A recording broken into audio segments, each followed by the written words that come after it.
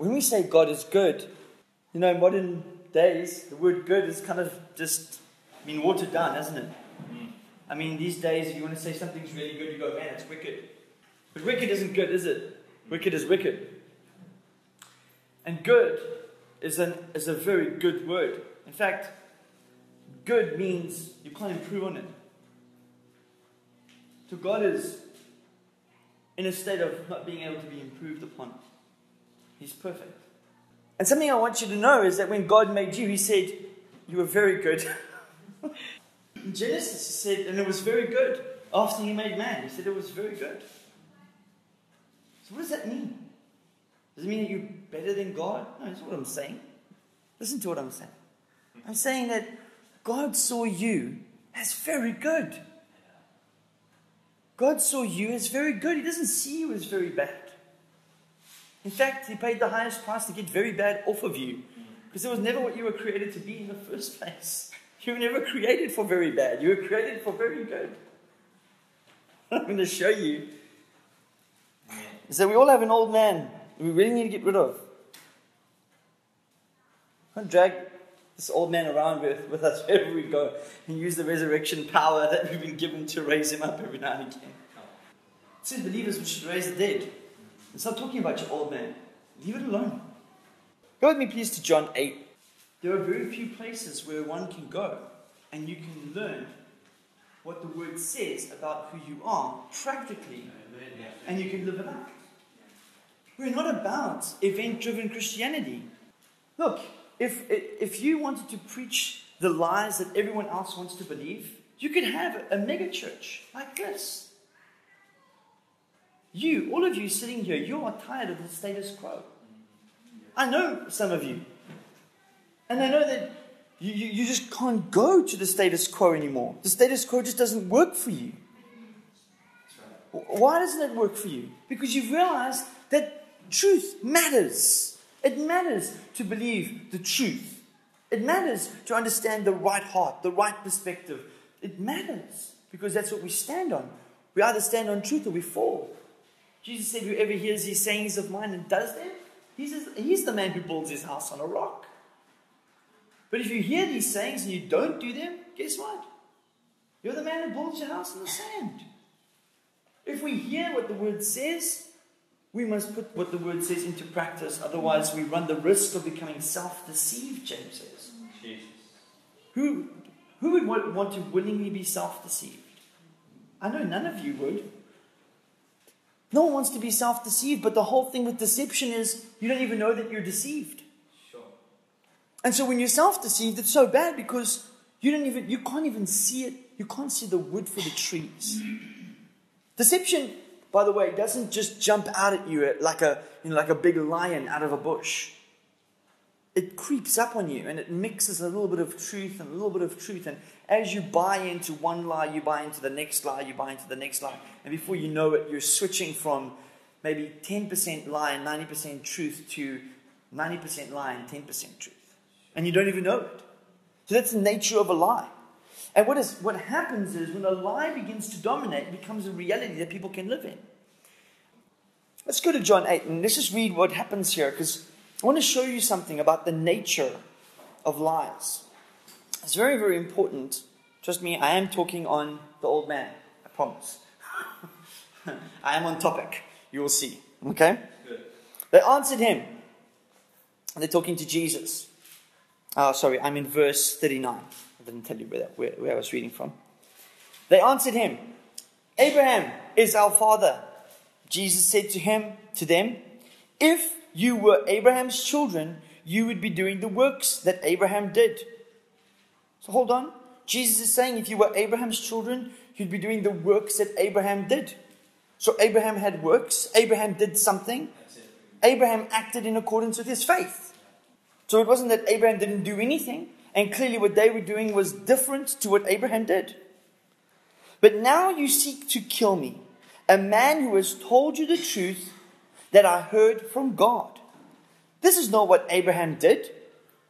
You are doing the works your father did. You're doing the works your father did. They said to him, we were not born of sexual immorality. We have one Father, even God. Jesus said to them, if God were your Father, you would love me, for I came from God and I'm here. I came not on my own accord, but He sent me. Why do you not understand what I say? I mean, this is interesting. Jesus is like, why can't you get what I'm saying? Why do you not understand what I'm saying? It is because you cannot bear to hear my word. In other words, they don't want to hear it because it's too much for them. You are of your father the devil, and your will is to do your father's desires. He was a murderer from the beginning and does not stand in the truth because there is no truth in him. When he lies, he speaks out of his character, for he is a liar and the father of lies. But because I tell you the truth, you do not believe me. Who is the father of lies? You see, the enemy wants us to believe the lie. Because if we believe his lie, we can bring into this world, the physical world, we can bring in the lie. Because we've been given dominion of this earth. We've been given control by God of this earth. Which means if we believe a lie, we can empower a lie, and we can make a lie more real than the truth. Because it's up to us. So he doesn't have any power of his own, so he needs you to believe him so that you'll enforce what he wants you to believe. So you'll do the work for him. The power of this lie is so great that for generations from Adam all the way through to Moses, people believed that they could never get away, that they were trapped. That's how powerful this lie was. That it permanently separated men from God in their view of themselves. And very few people were able to see that God would want relationship with them. We have accounts in the Old Testament of, for example, David. Was David born again?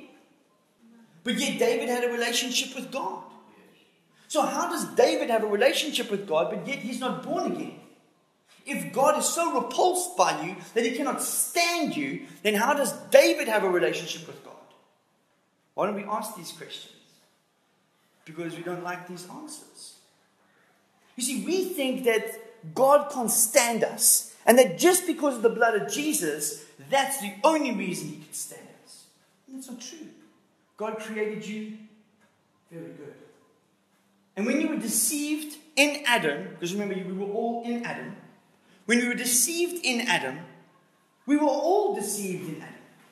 How many of you remember signing the document that said, I will be born on this day on planet Earth under sin?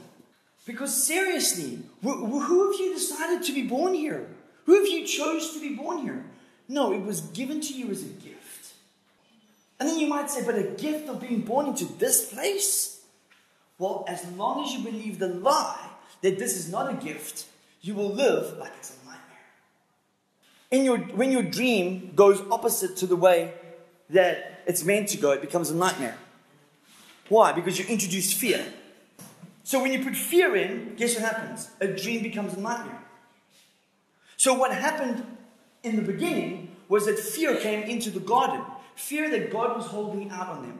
That God wasn't giving them everything that he said he gave them. And because of that fear, the dream, which was supposed to be creation, became a nightmare. And Jesus came to deliver us from that nightmare. I want you to understand this very simply. Because you know what? I can get complicated. And what's the point? Come on. You need to understand this. Jesus said that the Pharisees love God, man. They love God. They wanted to serve him. They did everything they could to serve him. Okay, some of them got proud and arrogant, but wouldn't you too? When you're doing everything you can to try and be a holy man? Well, I deserve to be a holy man, and you don't because I do what I need to do. Isn't that right?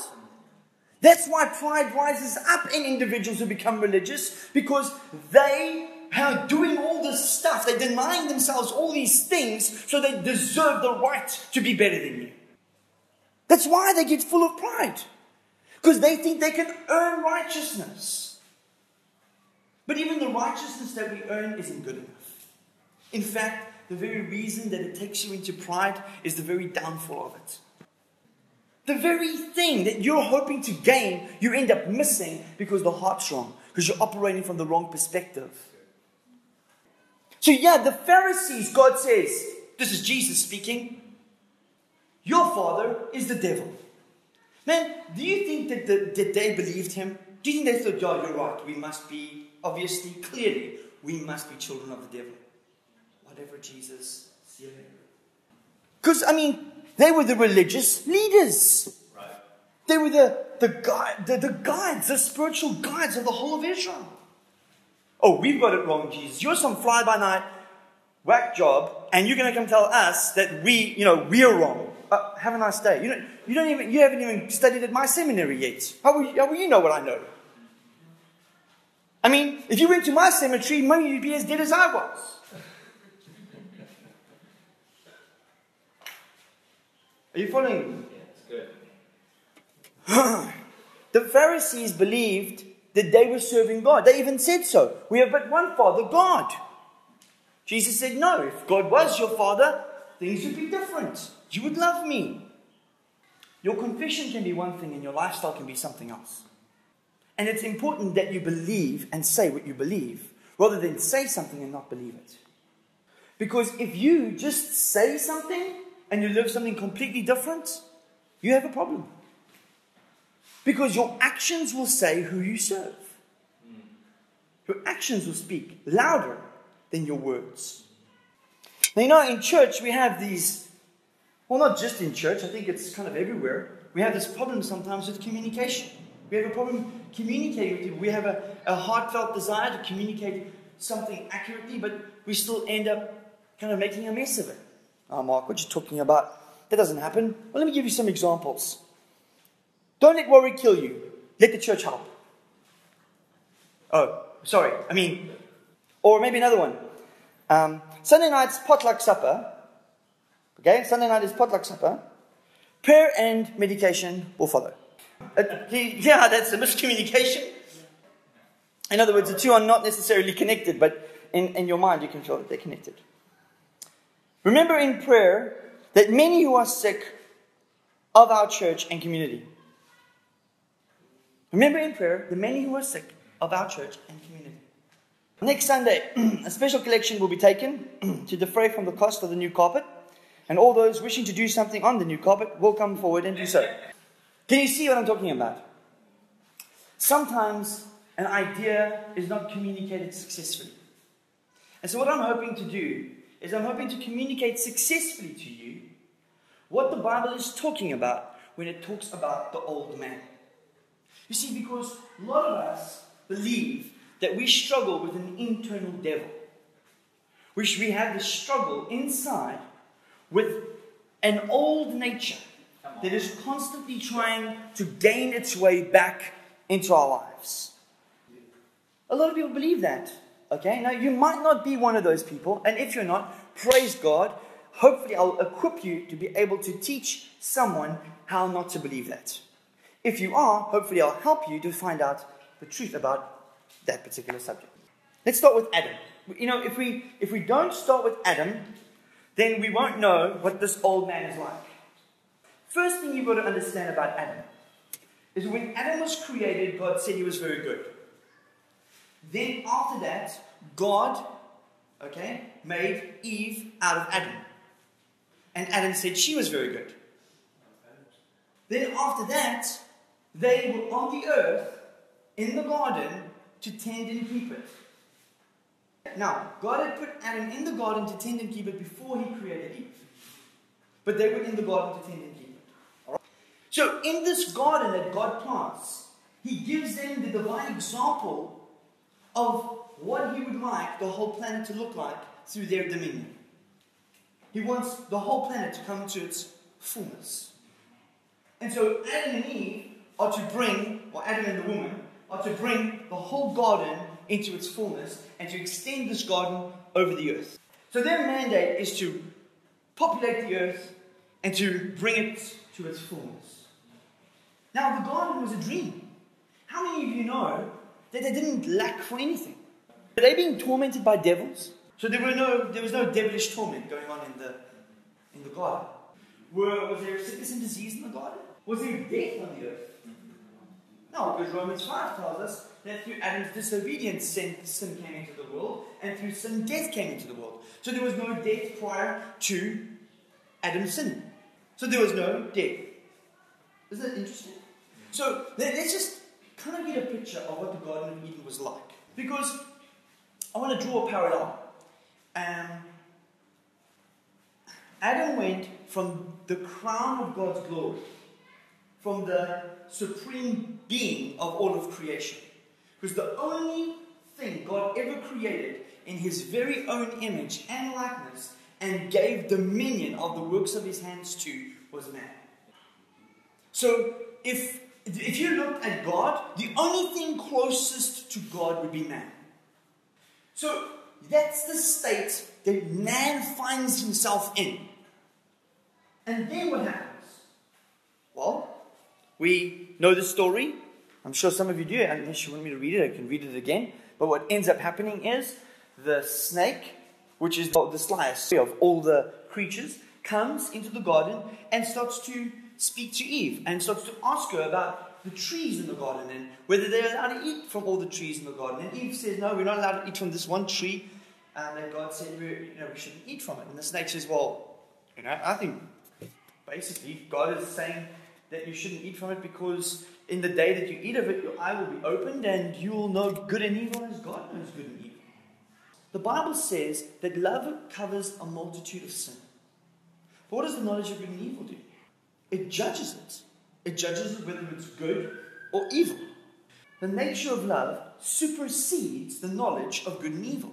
Which means when you take a hold of the knowledge of good and evil, you actually come down to the governance of the physical realm, cause and causality, rather than action, reaction. The knowledge of good and evil. If you do good, what will happen? If you do evil, what will happen? The consequences of every situation.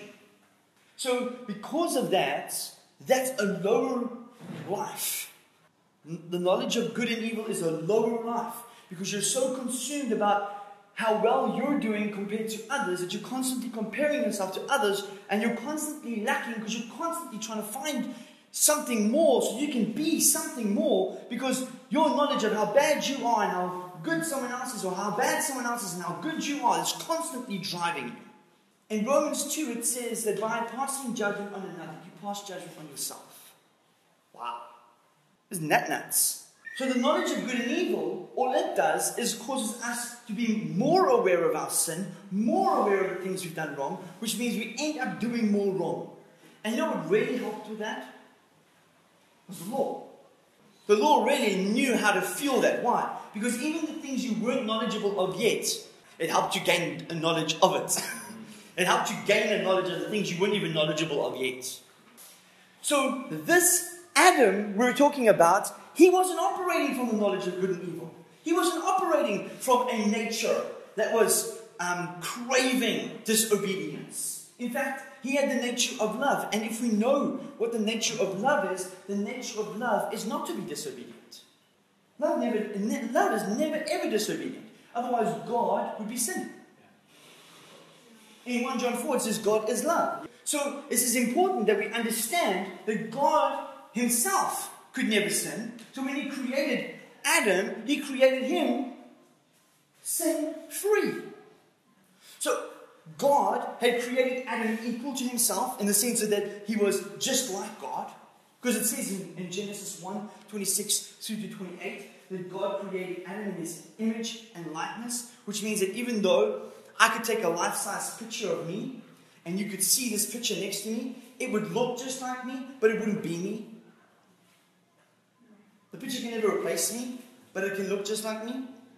Now, if I turned that picture into an exact replica, like a robot of me, it could even walk like me and talk like me and do the things that I would want to do, but it will still not be me. It will only be a replica of me. So, we are the offspring of God. We are. That's who you have to realize you are. When people see my son and my daughter, they say, oh, that looks a little bit like your wife, looks a little bit like you. Why? Because there are traits from us that go into them. The image and likeness of us goes into them. So it's very, very important that we understand the way God has seen us from the beginning was that He saw us the way that he sees himself. Now, our biggest problem is that when sin came, it brought guilt and shame, and we felt like we disappointed God. So when we disappointed God, we dropped our standards down and we separated ourselves from Him. And this lie continued to perpetuate. God was not separating Himself from us, we separated ourselves from Him. And the more you ended up sinning, the more you walked away from what God had created you to be, and the more you began to act contrary to who you really were. And the more you enforced a lie instead of enforcing the truth. To the point where the lie was all that anyone knew. And because man's spirit had been disconnected from God, he didn't have the power to overcome this drive that he was constantly feeling by his new slave master called sin. So what do we know about Adam is that he was free from this before the fall. But when he chose to disobey God, he fell into himself. And where Adam was previously driven from the Spirit, being mindful of the things of the Spirit, operating from the place of the Spirit, he was now operating from the soul that was very much connected to the earth. And so he began to operate from an earthly position rather than from a heavenly position. And this heavenly position that he once held, he lost because of his disobedience. And someone else took it from him.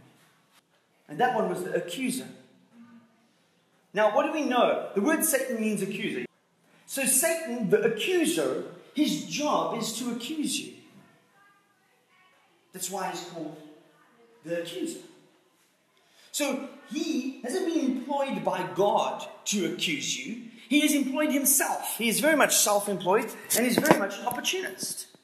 He's self-employed to accuse you in the area of your conscience, in the area of God. For example, you hear things happen, bad things happen.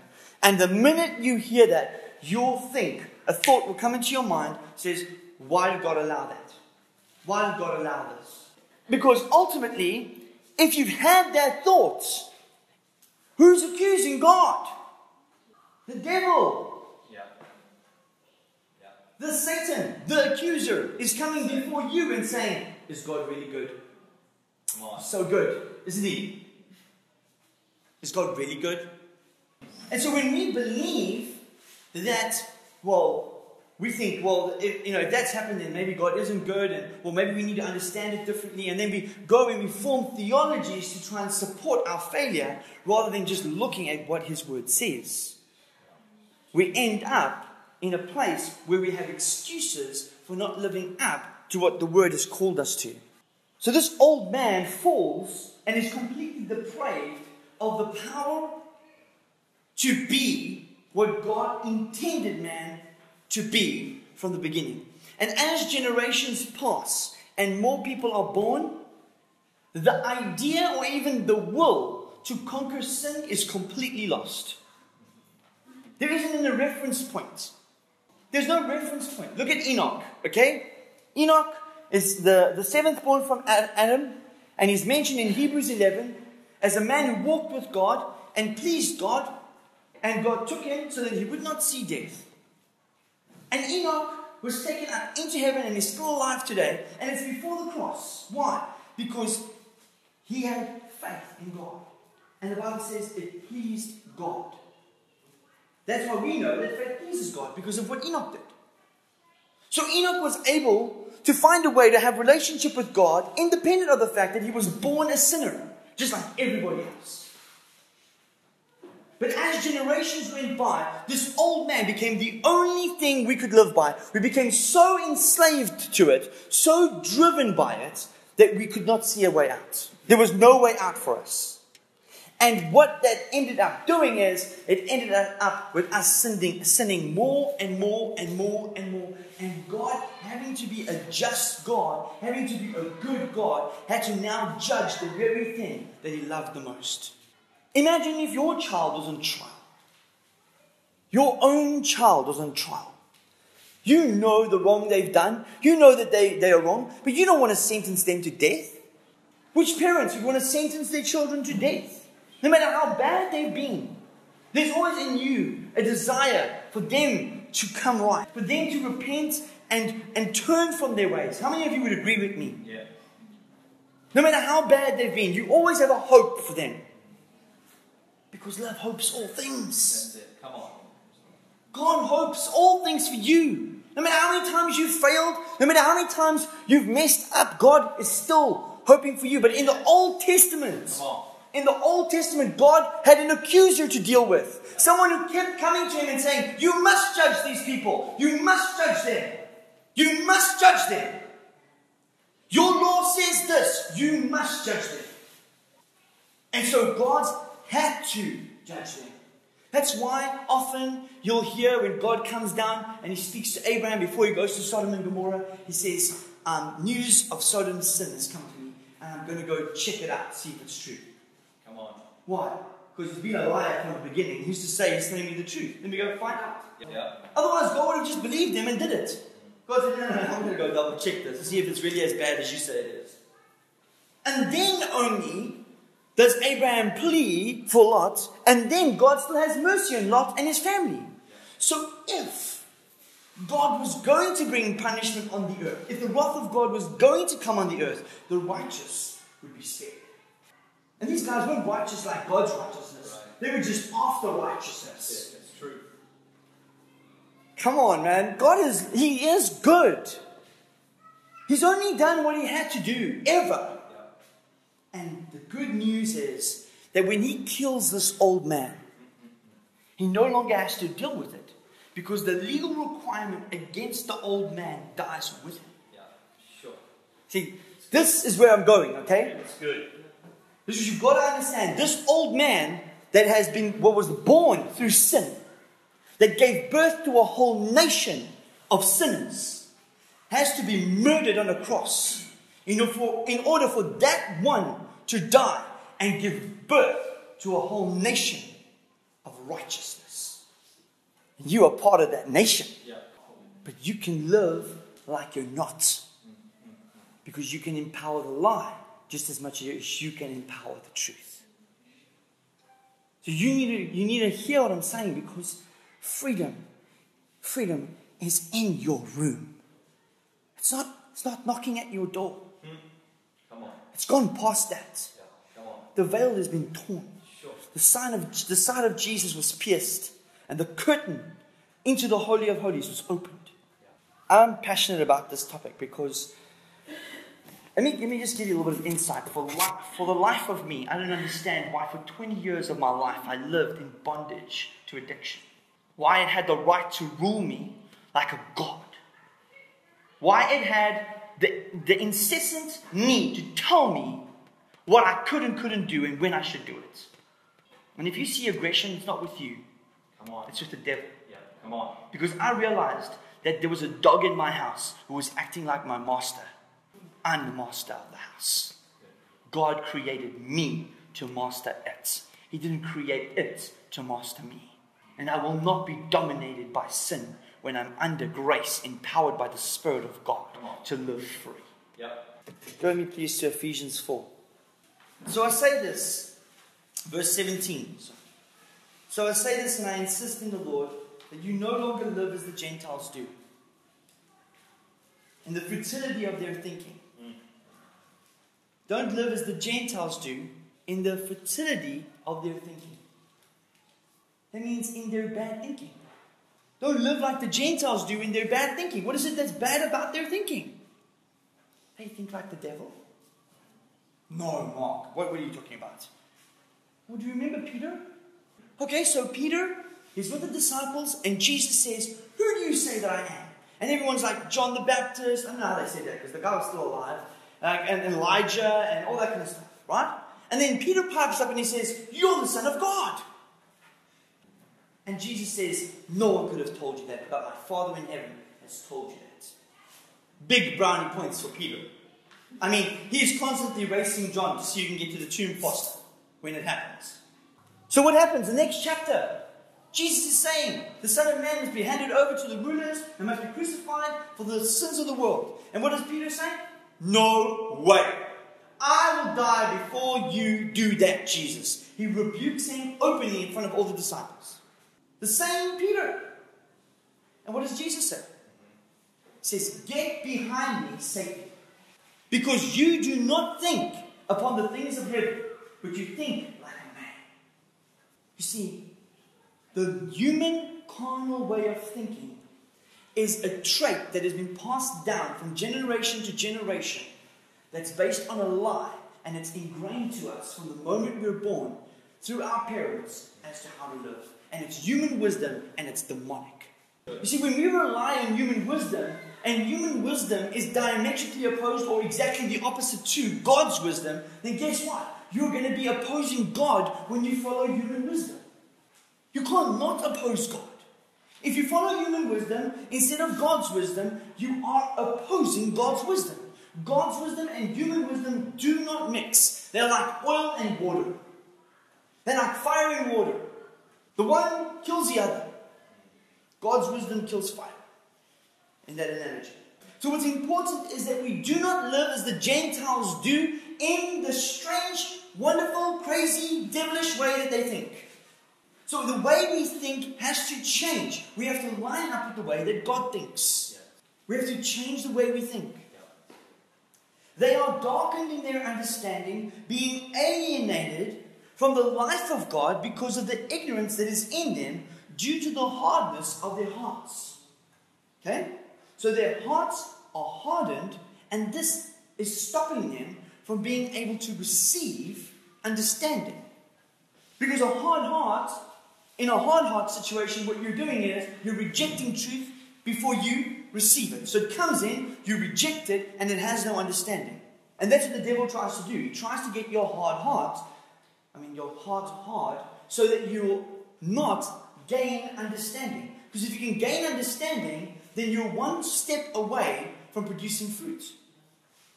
Because they are callous, they have given themselves over to indecency for the practice of every kind of impurity with greediness. But you did not learn about Christ like this, if indeed you heard about him and were taught in him, just as the truth is in Jesus. So any doctrine that tells you you can continue to live a sinful life is clearly not the one that they taught, because this is not what they taught. You were taught with reference to your former way of life to lay aside the old man who is being corrupted in accordance with deceitful desires. So you've been told to lay down the old man. To be renewed in the spirit of your mind, which is what I explained just now. And I can go to Romans 12, 1 and 2, and I can explain that even further. You might want to make a note about that if you want to go read it later. Okay? To be renewed in the spirit of the mind, and to put on the new man. The new man. So listen, when you have him, you can put him on. When you don't have him, you can't put him on. I can't wear this shirt unless I have it. So God has already given you Christ, but you must put him on. And to put on the new man who has been created in God's image in righteousness and holiness that comes from truth. So the idea behind this whole thing is that you lay down the old man and pick up the new man. Why? Because through the fall, we were all turned into that old man Adam. And you were all born into him. But it is time, high time, that you lay him down. He's old already. Pick up the new. The very next verse says this. Therefore, so because of the aforementioned things, therefore, that's what therefore means. Because of the previously said things. Therefore, having laid aside falsehood. So hold on. Didn't he say lay down the old man? But now he says having laid down falsehood. So the old man is a lie. The old man is an understanding and a position that God never wanted us to take on in the first place. What it means is that we took a chair that never had our name on it. And God's been trying to get us to get this chair away from us. He says, dump this chair. This chair is not who you are. This is not who you are.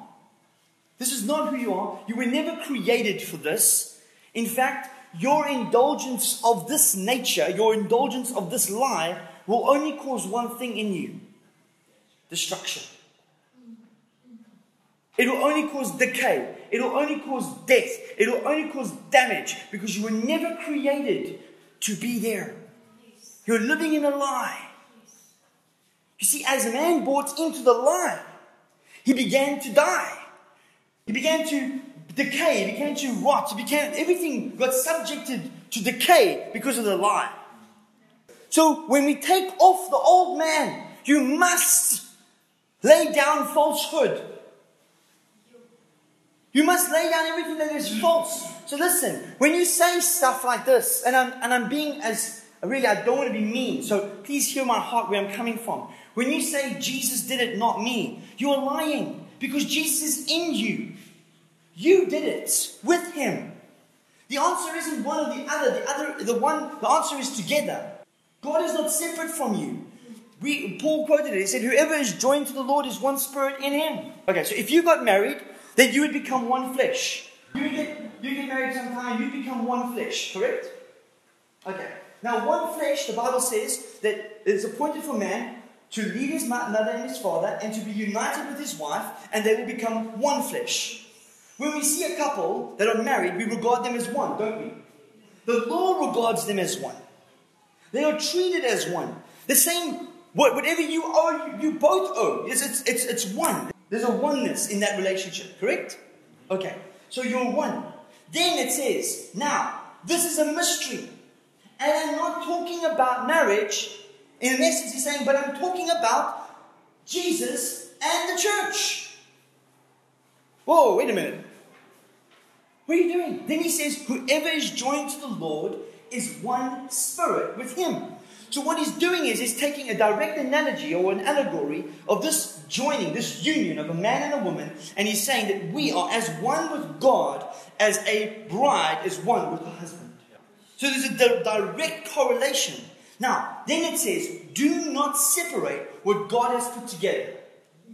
And yet in our minds, we constantly divide ourselves from God. We constantly separate ourselves from God as if God is there and I am here. But God wants us to realize that he's always with us, and that we should never make a distinction between where we begin and God ends and we begin, because we're in him and he's in us and we're in one another and we're one.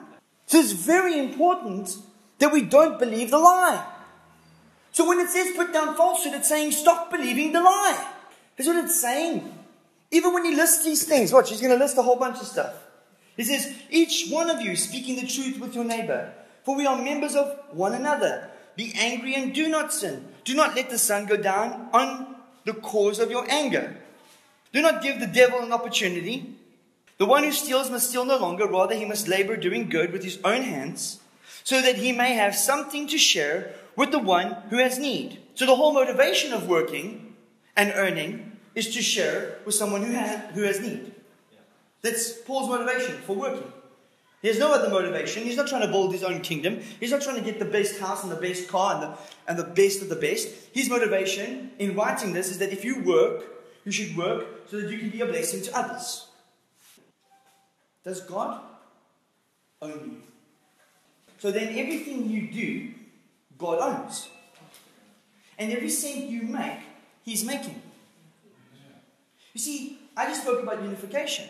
And I said, we're unified, we're one. So when you're healing the sick, it's you and God doing it. And when you're working your job, it's you and God doing it. So what is it that you own? What is it that you earn? You don't. Both of you earn it. It's God's. If it's God's, then it's not yours. And if it's not yours, it's easier to give something that's not yours than it is to give what's yours. Because when you give from what you have, you say, well, I need this. But when you realize that you're in him, then you have everything you need. You can give like someone who has never been, like if you're giving from my wallet.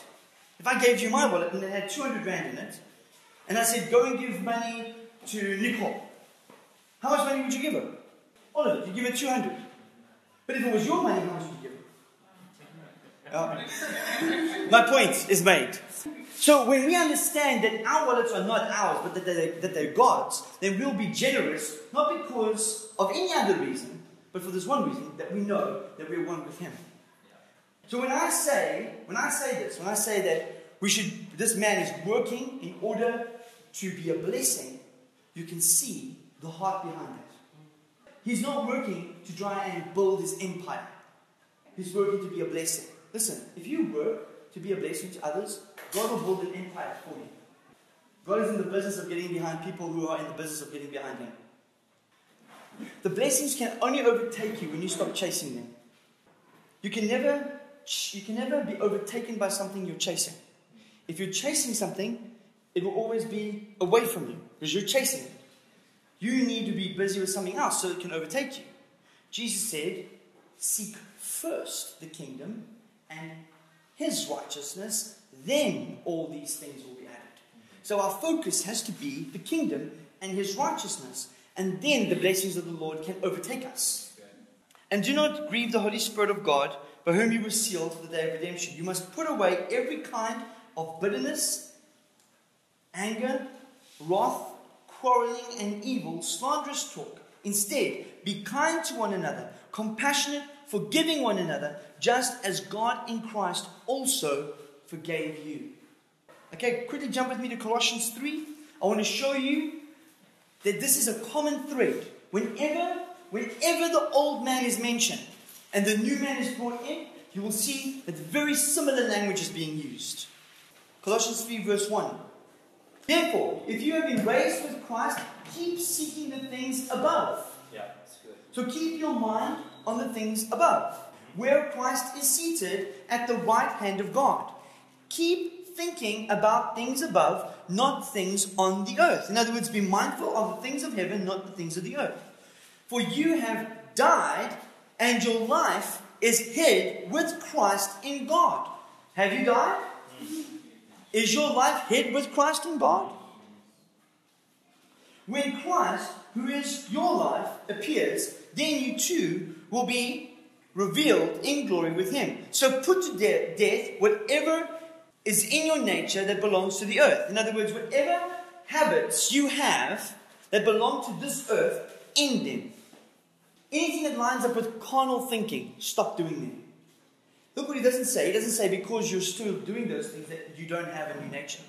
He's not saying you don't have a new nature because you still have these things that are contradicting your new nature. He's saying get your mind in line with your new nature. Yes. Because here's the thing. Every single person who gets an understanding of something must take that understanding and put it into a practice, in order for that thing to actually become real. How many of you can drive a car? So when you first learnt about a car, did you suddenly know how to drive? Did it just suddenly click? Or did you have to get into the car, work the pedals, work the steering, do some lessons, and go through the process of actually learning how to use the car? Yeah, that's right. Now, how many of you know you could have had as much knowledge about the car as you needed? You could have studied it for years and years and years, but until you actually drove it, it wouldn't have been real to you. Yeah, that's good. Very interesting. So this here, what you've got to understand is we've been given a new nature, but we now must apply this new nature so that these habits that are belonging to our old man are put to death. Yeah, that's good. But you can only put it to death once you've understood that this old man is dead and no longer has power over you. Because as long as you think it still has power over you, as long as you still think you're the monster, as long as you still think you're the evil, you'll never put it to death because you think you're putting yourself to death. So, here's the deal. He carries on speaking here, and this is important. Because of these things, the wrath of God is coming. In verse 6, because of these things, the wrath of God is coming on the sons of disobedience. You also lived your lives in this way at one time, when you used to live among them. But now, put off all such thing as anger, rage, malice, slander, abusive language for your mouth. Do not lie to one another. You see that? Do you see what just happened? Do not lie to one another. Once again, he's saying put off falsehood. This is a different text to what we read. This is Colossians. We read Ephesians just now. And he's saying now, once again, he says, do not lie to one another, since you have put off the old man. So he's saying, because you've put off the old man, don't lie to one another. What does he mean, don't lie to one another? He's saying, don't bear false witness of who you are to someone. You've put off the old man. If I say to you, I'm a sinner, I'm bearing false witness. I'm not a sinner. I'm a son. If I say to you, I'm a sinner, I'm bearing false witness. I'm lying to you. Because what I'm saying is I have not put off the old man. The old man is old. It's the sinner. He has been murdered. He has been destroyed. I'm now a new man. So when it says do not lie to one another, it's saying stop talking as if you are not a new person. Speak like a new person. Speak about yourself the truth. And let's have a look at some of these qualities that you can pick up on in the old man. The old man is full of anger, rage, malice, slander. Now, where do these things come from? Well, why would you get angry? Well, normally people get angry, and this is what the word angry means. A strong feeling of annoyance, displeasure, or hostility. So you would get hostile, you would get annoyed. Why? Because you don't know who you are yet. Does God get annoyed? Now, there's a difference between unrighteous anger, which is what this is talking about, and righteous anger. Righteous anger is when you have to bring judgment against people, like what God did in the Old Testament. Unrighteous anger is where, for the sake of your own preservation, you are angry with others. So the one is driven by self, and the other one is driven by love. A righteous anger is an anger that you feel when someone else is being mistreated and you want to help them out of that situation. God got angry at times with people who were abusing other people because they insisted with lining themselves up with the one who was working through them to bring abuse to these other people. So God had to deal with them in righteous anger for the benefit of these other people. So too, in the New Testament, God has now paid for everyone so that He can treat everyone the way He wants to rather than the way He has to. So in the New Testament, God no longer has to treat you like a criminal. He can now treat you like a son. So in the Old Testament, He had to treat you as a criminal, but now He can treat you as a son because of what His Son has done. And God's anger is kindled because of unrighteousness and people hurting other people. God's trying to prevent that from happening. You'll see that right throughout the Old Testament. You see God constantly bringing righteous acts of judgment, and for the sake of bringing the lineage of Jesus out, because that was God's mission. That was His only mission. You look throughout the whole Old Testament. God's mission was to get Jesus born. And for who? Why did He do that? For you. Not for Himself. He didn't need to do it. That's why it's called grace. If you could earn it, then He wouldn't have called it grace. He would have called it a repayment for your services rendered. See, what God did was His act of grace by sending His Son. If we didn't deserve Jesus, and we didn't deserve the Spirit that was poured out consequently because of the sacrifice of Jesus. So that's all part of the gift of righteousness that we receive abundantly through grace. Yeah. So these things in the old man, they all anchor in lie. Do you know that? It's funny. People get angry with others because they believe a lie about themselves. If someone comes and says something to you that's nasty, and it isn't in line with what God says about you, and you believe them, you're getting angry because you believe the lie. When a person goes into rage, it's because they believe the lie that everything is out of control. When a person goes into slander, they believe the lie that they're not important, and so they're trying to make everyone else not important so they can feel more important. Everything is in the lie of who they were never created to be. And it's all anchored on self-preservation. So when you understand that what this scripture is saying, in order to put on the new man and to put off the old man, this first Adam, you must believe the truth. You must anchor yourself in the truth. You must be renewed in the spirit of your mind. You must understand the truth. And listen, renewing your mind is just not just taking on information, but it is receiving that information and applying it in your life and choosing to believe it in every situation, regardless of what you're faced with. Because only then are you renewing your mind. The renewed mind doesn't ask, what does the Word of God say about my situation? The renewed mind speaks what the Word of God says because it already knows. It's put the Word in and it already knows in this situation what must come out. It becomes an automatic response. It becomes an automatic response. You see it and you speak it because you're already programmed. That's what comes out of you. So some insight into this lying thing. The imperative command against lying is very strong. Paul said to never lie. The reason giving applies to all the preceding activities. So this is a commentary by the guys on the net that do the theological studies. This is just a commentary on what they said about it. So what I'm telling you isn't something I just sucked out of my thumb. It's actually something that's clearly there in the original text. Okay? It's just, I'm not going to Greek and Hebrew this thing. I'm going to keep it simple for you. At the end of the day, these preceding things, these characteristics of the old man are all anchored in a lie of who you were never created to be. And so this is what God wants you to do. He wants you to put this off. Then he says, therefore, as the elect of God, holy and dearly loved, clothe yourselves with a heart of mercy, kindness, humility, gentleness, and patience, bearing with one another and forgiving one another. If someone happens to have a complaint against anyone else, just as the Lord has forgiven you, so also forgive others. Listen, how should we forgive? What is it saying here? How should we forgive? The way that God has forgiven you. Until you believe the truth about how to forgive. Until you believe the truth of how God's forgiven you, you can never forgive others the way He's forgiven you. If you deny the truth of how God has forgiven you, then you will never forgive others the way you should. And listen, whoever doesn't forgive puts themselves in their own prison. The key out of the prison of unforgiveness is the key called forgive. You put yourself in prison when you choose not to forgive. Forgiveness is so undertaught in the church. You know what we do? This is how we teach it. We say, you know what? No, it's fair enough. If someone's hurt you, that's fine. All you do is you never trust them again. You can forgive them, keep them at a distance, never trust them again because, they might just hurt you again. Well, if God did that to you, you'd never get in His kingdom again. Is that the kind of forgiveness you want? Is that the forgiveness we all want from God? If we make a mistake that God's going to just, you better earn yourself back in because, you could do it so well the first time. You see this carnal thinking? Yeah. This is carnal thinking. Yeah, come on. It's the devil that thinks this way. The devil wants to accuse. The devil wants to bring up your sin. The devil wants to make you feel bad about who you are. The devil will never say anything good about you because you're the image of God. You remind him of God.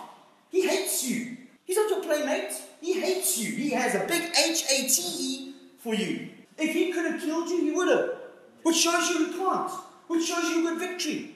Well, if God had to go by our record, it's a miracle in itself that He still has faith that we will actually keep. Which is why I think He had all these hedges bet on Jesus. You know what will empower you? Is knowing that God is not against you, that He's for you. If God was against you, it would be done. You'd be over. The only thing the reason we're still here is because God isn't against us. Because all the devil needs is an excuse. That's all he needs. He just needs an excuse. So don't give him one with what you say.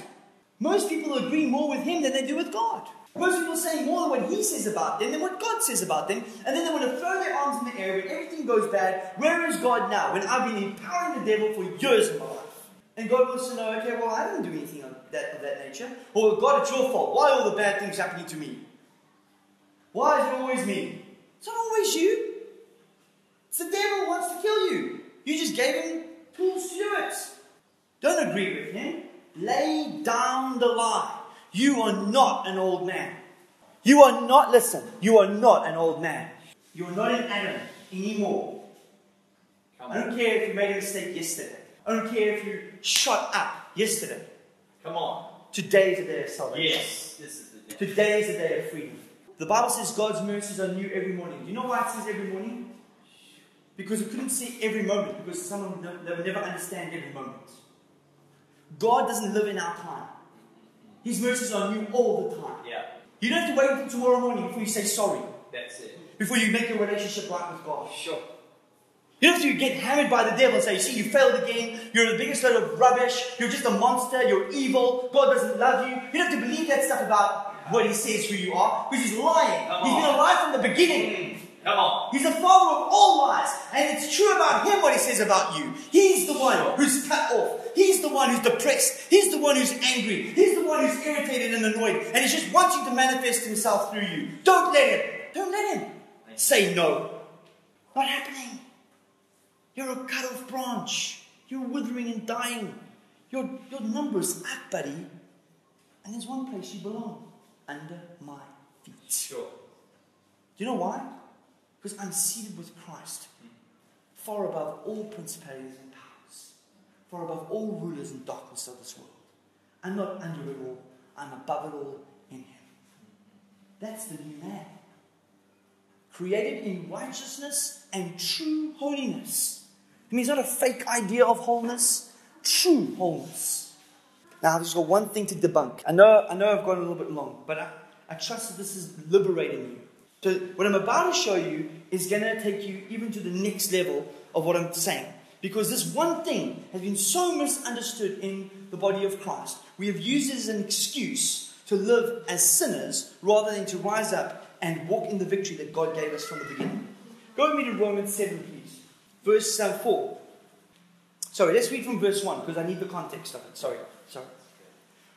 Or do you not know, brothers? For I am speaking to those who know the law. Okay? Who's he talking to? People who know the law. The law is binding on a person only as long as he lives. For a married woman is bound by law to her husband while he lives. And remember we spoke about the unification? So according to the law, the Jewish law, as long as a woman is alive and her husband is alive, they are one. But when they die, they are loosed from that bond. But if her husband dies, she is released from the law of marriage. Accordingly, she will be called an adulteress if she lives with another man while her husband is alive. But if her husband dies, she is free from the law.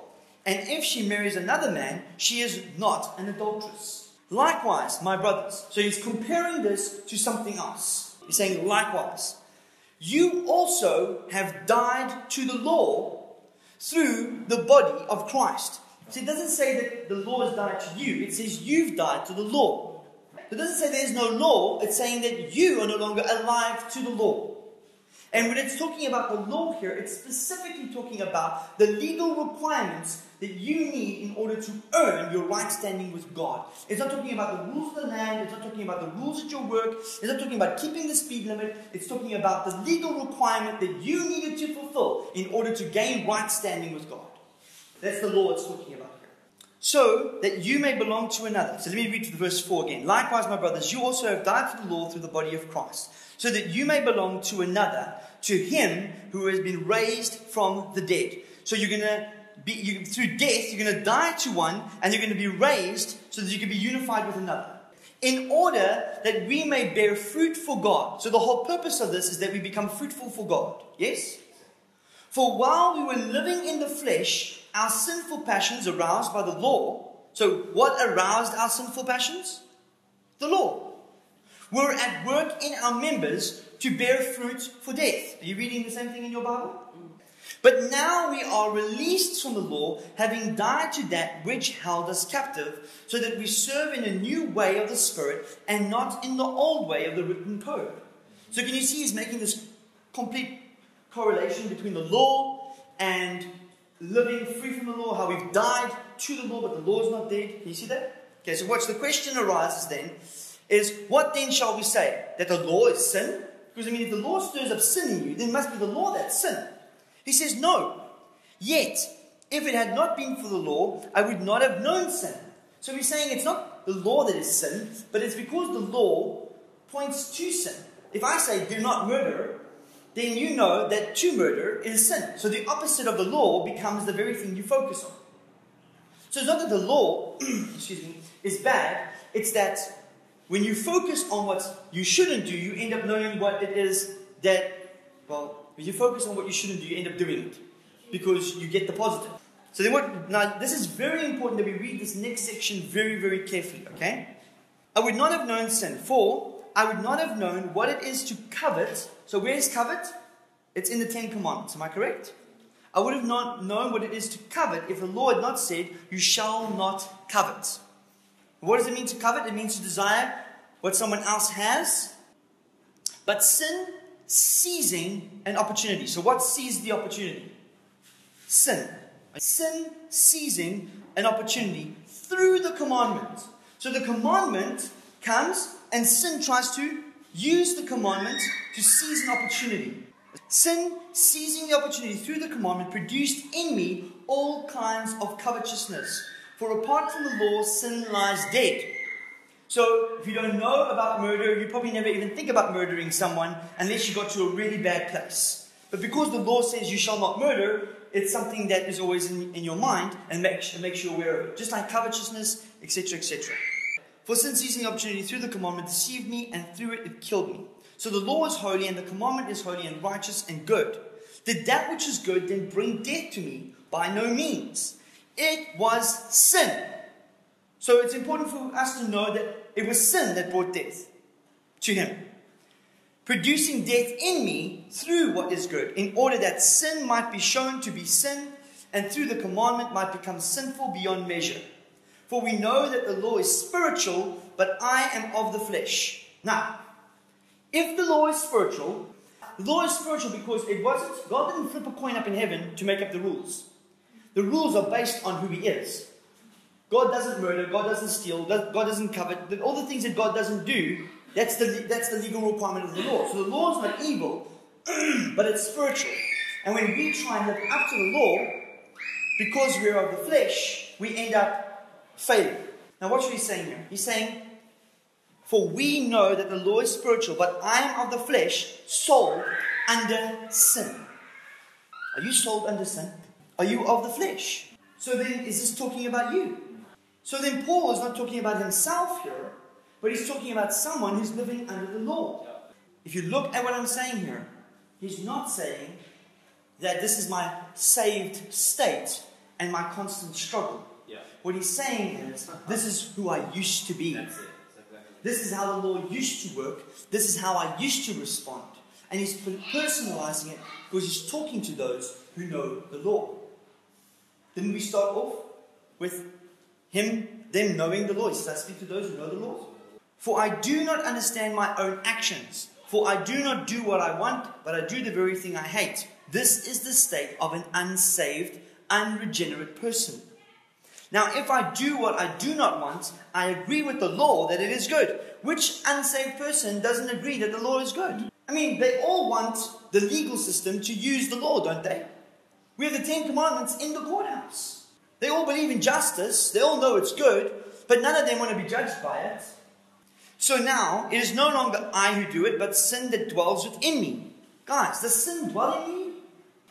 For I know that nothing good dwells in me. Does nothing good dwell in me? That it is in my flesh. For I have the desire to do what is right, but not the ability to carry it out. Well, before grace, yes. But grace is the ability to carry it out. For I do not do the good I want, but the evil I do not want is what I keep on doing. Now, if I do what I do not want, it is no longer I who do it, but sin that dwells within me.